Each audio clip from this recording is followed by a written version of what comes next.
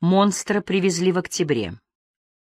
Или в понедельник 3, во вторник правительство, или в среду, но точно в день, когда Эбергард плавал, нырял и мерз с новой женой под пластмассовыми пальмовыми ветками аквапарка «Титаник» и бегал в турецкую баню согреться. Это Ульрике уговорила. Посмотрим, что это за «Титаник», пока не забеременела. В общей воде сплошная инфекция. Забеременею. Когда? Как забеременею? После того, как... Когда мы будем ждать маленького. Вот, забеременею. Скоро. Ульрике обезумела. Пусть и в будущем впереди, но уже появился долгожданный и зажил ее маленький. Радостно и одиноко бредила она, ослепленно, словно из-за какой-то оштукатуренной стены. По аквапарку ступала, завернувшись в синее полотенце с 2 белыми волнами зубчиками, и затуманенно улыбалась. Как хорошо здесь будет с маленьким. Но не сразу. Когда ему 1.5 годика будет. Как думаешь, сколько этому? А Эбергард босиком по лестницам взлетал, оберегая треснувшую от недостатка витамина А пятку, и прыгал в синие, белые, зеленые трубы кишки, и его мотало, било туда-сюда, в мигающей, душной тьме, вперед и в пропасть, вслед за визгами ужаса. Кто ж так надрывается? Зажмурился, брызги остро секли глаза и бухнулся, как бегемот, в середину бассейна. Вынырнул и по-бурлацки побрел к ступенькам, утирая воду и волосы с глаз. Протиснувшись меж поджарых, просмоленных солярием теток, они повизгивали, подпрыгивали, выдыхали запахи выпитого и плескались, отмахиваясь от свистков со спасательных вышек. Одна пожаловалась: «А мы никак не вылезем, тонем!» И дважды погладила ему плавки между ног. Он поднял глаза. А ведь небо сквозь стеклянную крышу. А счастливый сегодня день. Меж железных ящиков раздевалки Эбергард прошептал: всего-то 1,5 часа. Не было его с телефоном 1,5 часа. И что-то случилось? Что могло? 12 непринятых и сообщения. Сразу толкнулась дочь. Но нет. Нет. Звонили из приемной Бобца. 3. Депутат-режиссер Иванов-1 и депутат Иванов-2. Все друзья. Фриц, Хериберт и Хассо по одному. 2 звонка с неопределившегося, 1 с незнакомого и алкоголик из вечерней столицы, но не Эрна. Дочь не звонила. Оказалось, это день закрепления новых знаний. Эрне 11. С августа она перестала звонить. На звонки отвечает, но не позвонит. И некого за это ударить, а хочется. Как ребенок колотит скользкий пол и мебельный угол, выбежавший навстречу. Все это БЖ, бывшая жена. Вот теперь все злило. Неторопливые, мешающие соседние раздевания, очередь на просушку волос, взвешивание, собственные ошибающиеся конечности, ни одной пуговицы с первого раза. Словно болеет мама, словно позвонил: «У меня день рождения, начальник контрольно-ревизионного управления, и придется заносить деньги». А будущее, за отношения, просто подкормить глотку. 3 года из депутатских 4 поглаживал Иванов-2 Эбергарда крошащимся, медленно суетливым голоском, и чем ближе выборы в городскую думу, тем чаще и всегда отзванивал, перезванивал и дозванивался первым. Добрейшего вам дня, мудрейший и сильно уважаемый господин Эбергард. Не оторвал я? Вы медиамагнаты, вы формируете там, транслируете, позиционируете, все решаете деликатные вопросы под ключ, а мы... Что мы? Рядовые депутаты городской думы от партии «Единая Россия». Да мы только отвлекаем своими магазинами шаговой доступности, самовольно установленными ракушками, растопкой снега, насущными нуждами своих избирателей. Там у нас, говорят, новый префект в 3. Представляют, что странно, никому неизвестная фамилия. Обалдеть! Мэр уволил Бабца. Говорили, да, что после выборов в Госдуму мэр уволит 6 префектов и половину главуправ, но так говорили после каждых выборов. Говорили, мэр недоволен именно восточно-южным, 3-е место сзаду по процентам за «Единую Россию» из всех округов. В районах панки и овражки, в серо-кирпичных башнях, заповедниках ЦК КПСС, 18-метровые кухни, по 2 лоджии, а когда-то казалось роскошь, вдоль президентской летящей трассы, на работу, с работы. За КПРФ проголосовали, так что протоколы переписывали дважды. Вот и говорили, Бабец не обеспечил. А еще больше говорили, Бабцом недовольна Лида, супруга мэра, превращенная волшебством из поздневечерней страхолюдной заносчицы печенья пожилым вдовцам без надежды замуж в миллиардера. И в каждой префектуре в общем отделе подснежником или среди беззаконных узников архива находилась старушка осетинской национальности с убедительными деталями, вспоминавшая: «Литкин стол. Вот так вот, напротив моего в нашей норе под номером 18. Вот и говорю ей: видишь, он сидит допоздна, видишь, томится он. Вставай, бери поднос и иди, неси ему чай, хватай. Кому ты еще сгодишься». Добротолюбие ООО, обожравшейся империи Лиды. Вот эти полгода в такой спешке отжимала все земельные пирожные и торты, особенно в зажиточном и чистом Востока-Юге, что в префектурах и управах решили: Путин подал мэру знак: празднуешь Новый год и вали. Заглатывают напоследок. Из козырной, четной стороны Тимирязевского проспекта Добротолюбия сходу вышибло оформивших уже разрешительную документацию турок. Туркам молча показали: заходит сюда вот кто. И они не поползли в суды, чтобы не вылететь из города, страны навечно и не откупать в генпрокуратуре возбужденные уголовные дела на учредителей, но на соседних 12 гектарах промзоны, выведенной в область табачной фабрики «Лайка», присели питерские федералы, ребята наглые и прикрытые со всех сторон. Уперлись и Лиде непривычно говорили: «А не пошла бы ты!» Вцепились в питерских и душили все.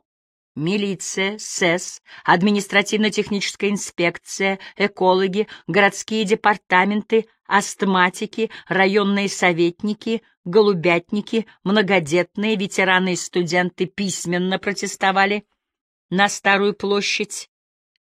Миграционная служба автобусами вычерпывала, осушала азиатскую строительную орду, митинговала. Окружное отделение Всероссийского общества слепых под охраной казаков Союза кулачных бойцов России. Депутат-режиссер Иванов-1 подвозил в промзону телевизионные караваны и, осторожно опираясь рукой на окрашенный желтым прутик ограждения 12 га, поднимал глаза на зрителей с такой скорбью, словно за его спиной дорогая могила. Что это строительство даст городу? Нам с вами, нашим детям. Погибают тихие дворики, где соседи собираются на лавочках под сиренью и пересказывают домашние новости. Мне угрожают. Неизвестный в строительной каске бросил в меня бутылку из-под шампанского, осколками поцарапала ногу до крови. Но президент Владимир Владимирович Путин призывает нас утверждать нормы права и я избран для того, чтобы в округе властвовал закон. Только префектура, только член городского правительства префект Егор Бобец, избитый до синевы полетами между мэрией и всегда очень веселыми представителями администрации президента, те не представлялись для связи, оставляли лишь номера мобильных и посреди в целом конструктивно-позитивного обмена мнениями могли вдруг спросить почетного гражданина и заслуженного строителя РСФСР: «Ты чё, сука, ты еще не понял, что здесь папины деньги?» Утратил всякую подвижность, какую-либо ориентацию и плавучесть, и, окрашивая кровью окружающую среду, потонул и зарылся в донное отложение. Тем более, что питерские уже залили фундамент 20 на 15 на неожиданно появившихся у префекта 50-сотках ватутинках. Мэр простит. Мэр, обеспечив выборы в Госдуму, удалился в австрийское поместье, взяв страшную паузу в 4 сентябрьские недели, подвесив членов правительства на крюках неутверждения в ИО, но в прошлую субботу прилетел, и все, казалось бы, подзабылось и срослось. И мэр Эбергард видел сам, улыбнулся 2 раза бабцу на субботнем объезде реконструкции Бабушкинского аэропорта. И вот в машине Эбергард вспомнил. Еще же сообщение. Сообщение прислала БЖ. «Ты мне должен $550. Я заняла у людей, чтобы купить Эрне вещи на зиму. Это же надо твоей дочери, а не мне. Дура я, что не развелась раньше», — написала Сигилд. Членов коллегии, а по правде весь начальственный люд, собрали в 415-й комнате, где когда-то заседал райком Ворошиловского района. За столом размещались, согласуясь с именными табличками, замы префекта, начальники отраслевых управлений и главы управ. Служилая мелочь опускалась на стулья вдоль стен и заполняла 6 рядов, выстроенных у дальней от президиума стены, где проще дремать или отправлять СМСки любимым. Без опозданий славился этим. Вступил сухопарый и брезгливый управделами мэрии Торопченко с вынужденной улыбкой, словно подзаблудился, и в ресторан придется пройти через дизентерийное отделение, ничего не поделаешь, и масочку не захватил. Увеличив паузы между вдохами и смотря под ноги, чтобы ни во что не вступить лакированной обувью. Следом, прицепом, на небольшом, не меняющемся расстоянии, тяжело тащился монстр, дергая по сторонам боксерски набычившейся башкой, или перетужил галстук, или монстру позавчера пришили новую голову, и он не до конца еще к ней привык, и последним отвязанный, беспризорный, несомый только воздушным течением бобец. Пошатываясь, как спросонья. Казалось, что на лице бобца раздавили что-то влажное, и он не успел вытереться. «Принято решение», — равнодушно улыбнулся Торопченко, совершая изящными ладонями необходимые движения, используемые в быту для успокоения детей. Через 2 месяца управделами готовился в 12 приемов отметить 70-летний рубеж с завершением на речном теплоходе.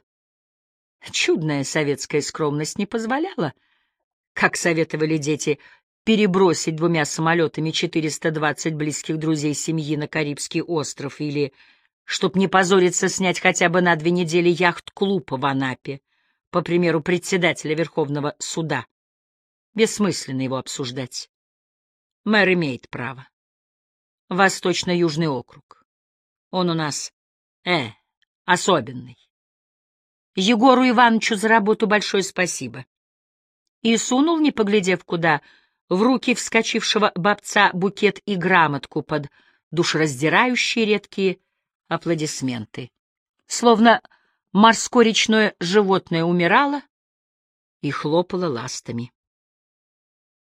Бобца вызвали на 13:30 к Торопченко, даже не к вице-мэру, и едва префект ВЮАО, выбравшись из двойных дверей, прогудел: «Георгию Валентиновичу, уважаемому, наш поклон и здравствовать», ему, не предложив присядь, показали монстра.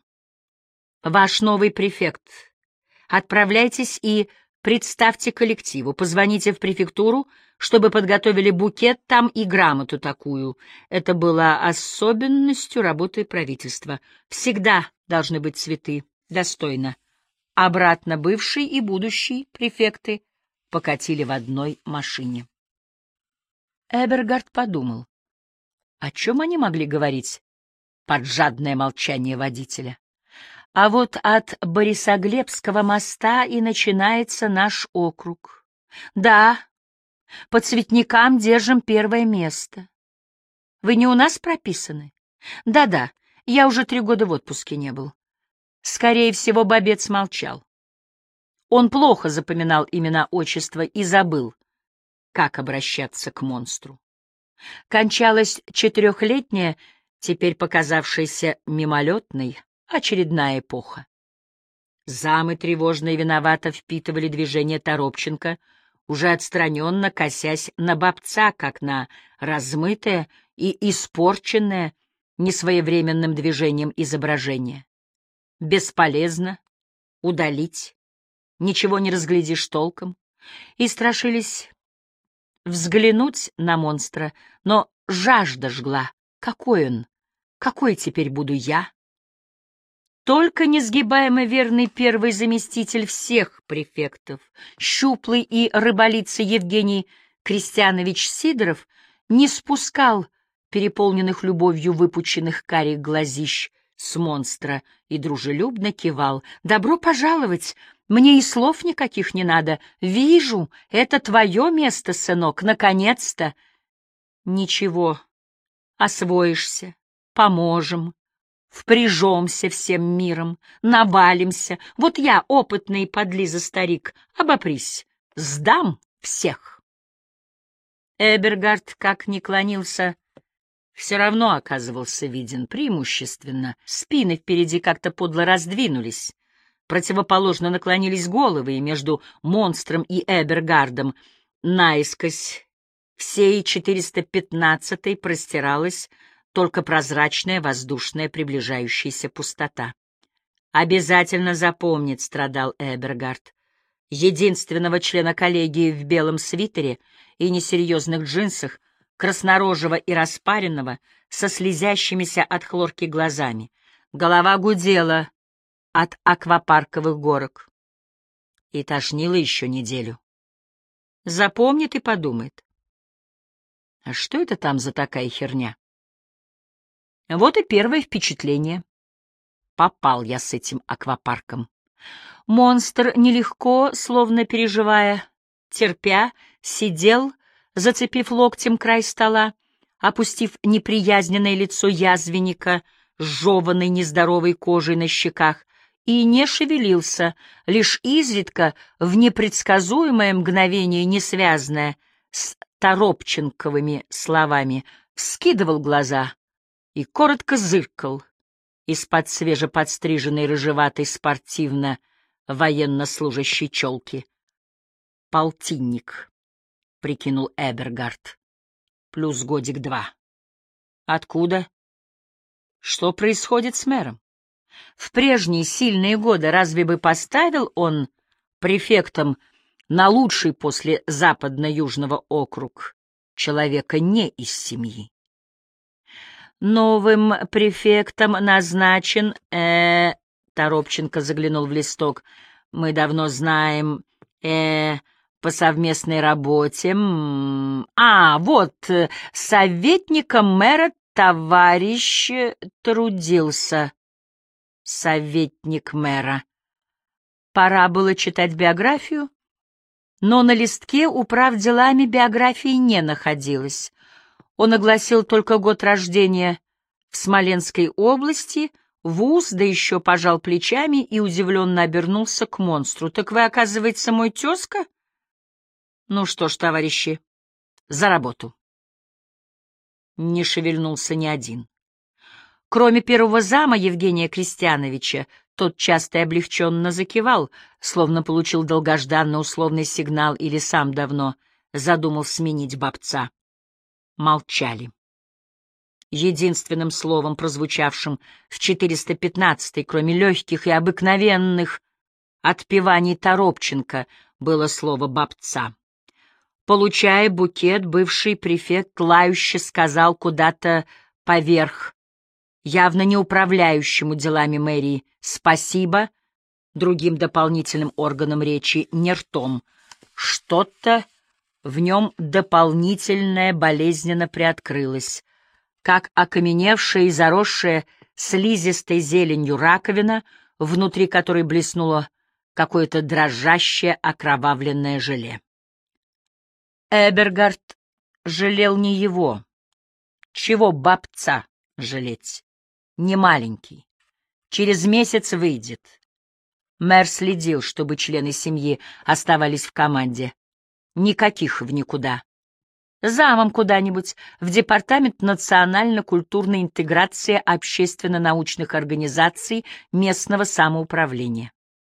2 загородных дома, Ватутинки пока не считаем, 5 квартир, табачные киоски племянника и сауны дочери — это только то, что знают посудомойки префектурной столовой, а сколько еще вывесок, учредительных документов и свидетельств о регистрации, под которые нужное вложено, из-под которых будет сочиться и капать.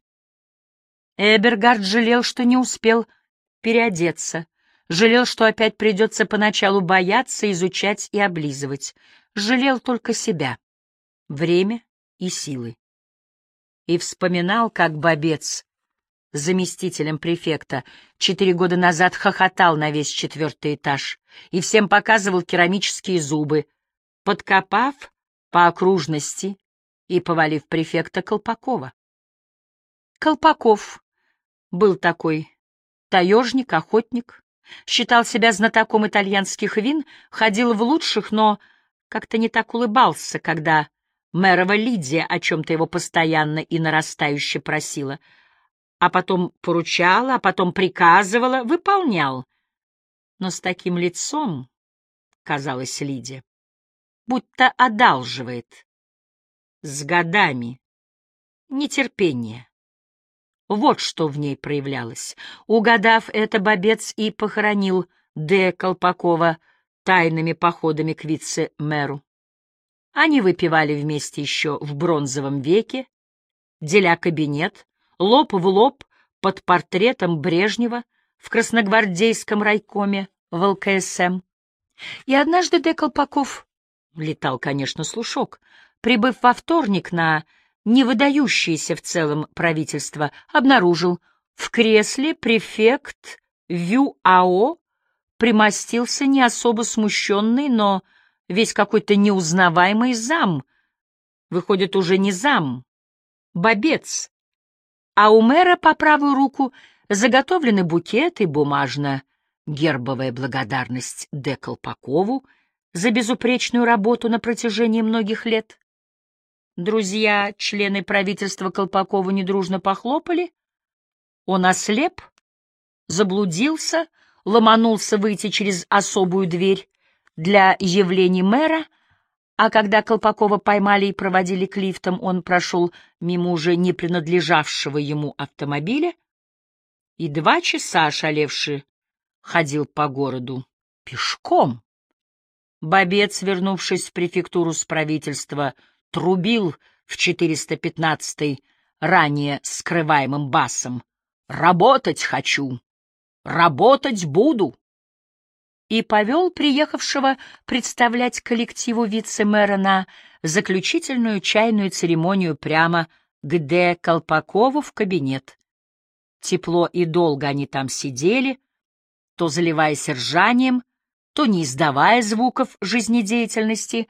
Среди чужих фотографий детей и фотографий собак рогатых трофеев и желтозубых медвежьих морд, запасных туфель, набитых мятой бумагой, недорасписанных документов и прочих неостывших и неразобранных личных обстоятельств, вряд ли испытывая неудобства. В правительстве принято, что приехавший в префектуру вице-мэр чай может вкушать только в кабинете префекта, а префект либо ИО, покинув начальственное место, должен скромно засесть напротив с листком для записи внезапных мыслей и поручений вице-мэра, от своей чашки ни разу не отхлебнув, и лично, не прибегая к телефону, выбежать в приемную, кликнуть полногрудую секретаршу в прозрачной блузке. Если вице-мэр вдруг пожелает еще фруктишек или самым серьезным образом наляжет на балык, которому срочно потребуется пополнение. Эбергард тогда подумал про бобца: а будет день, когда и тебя так.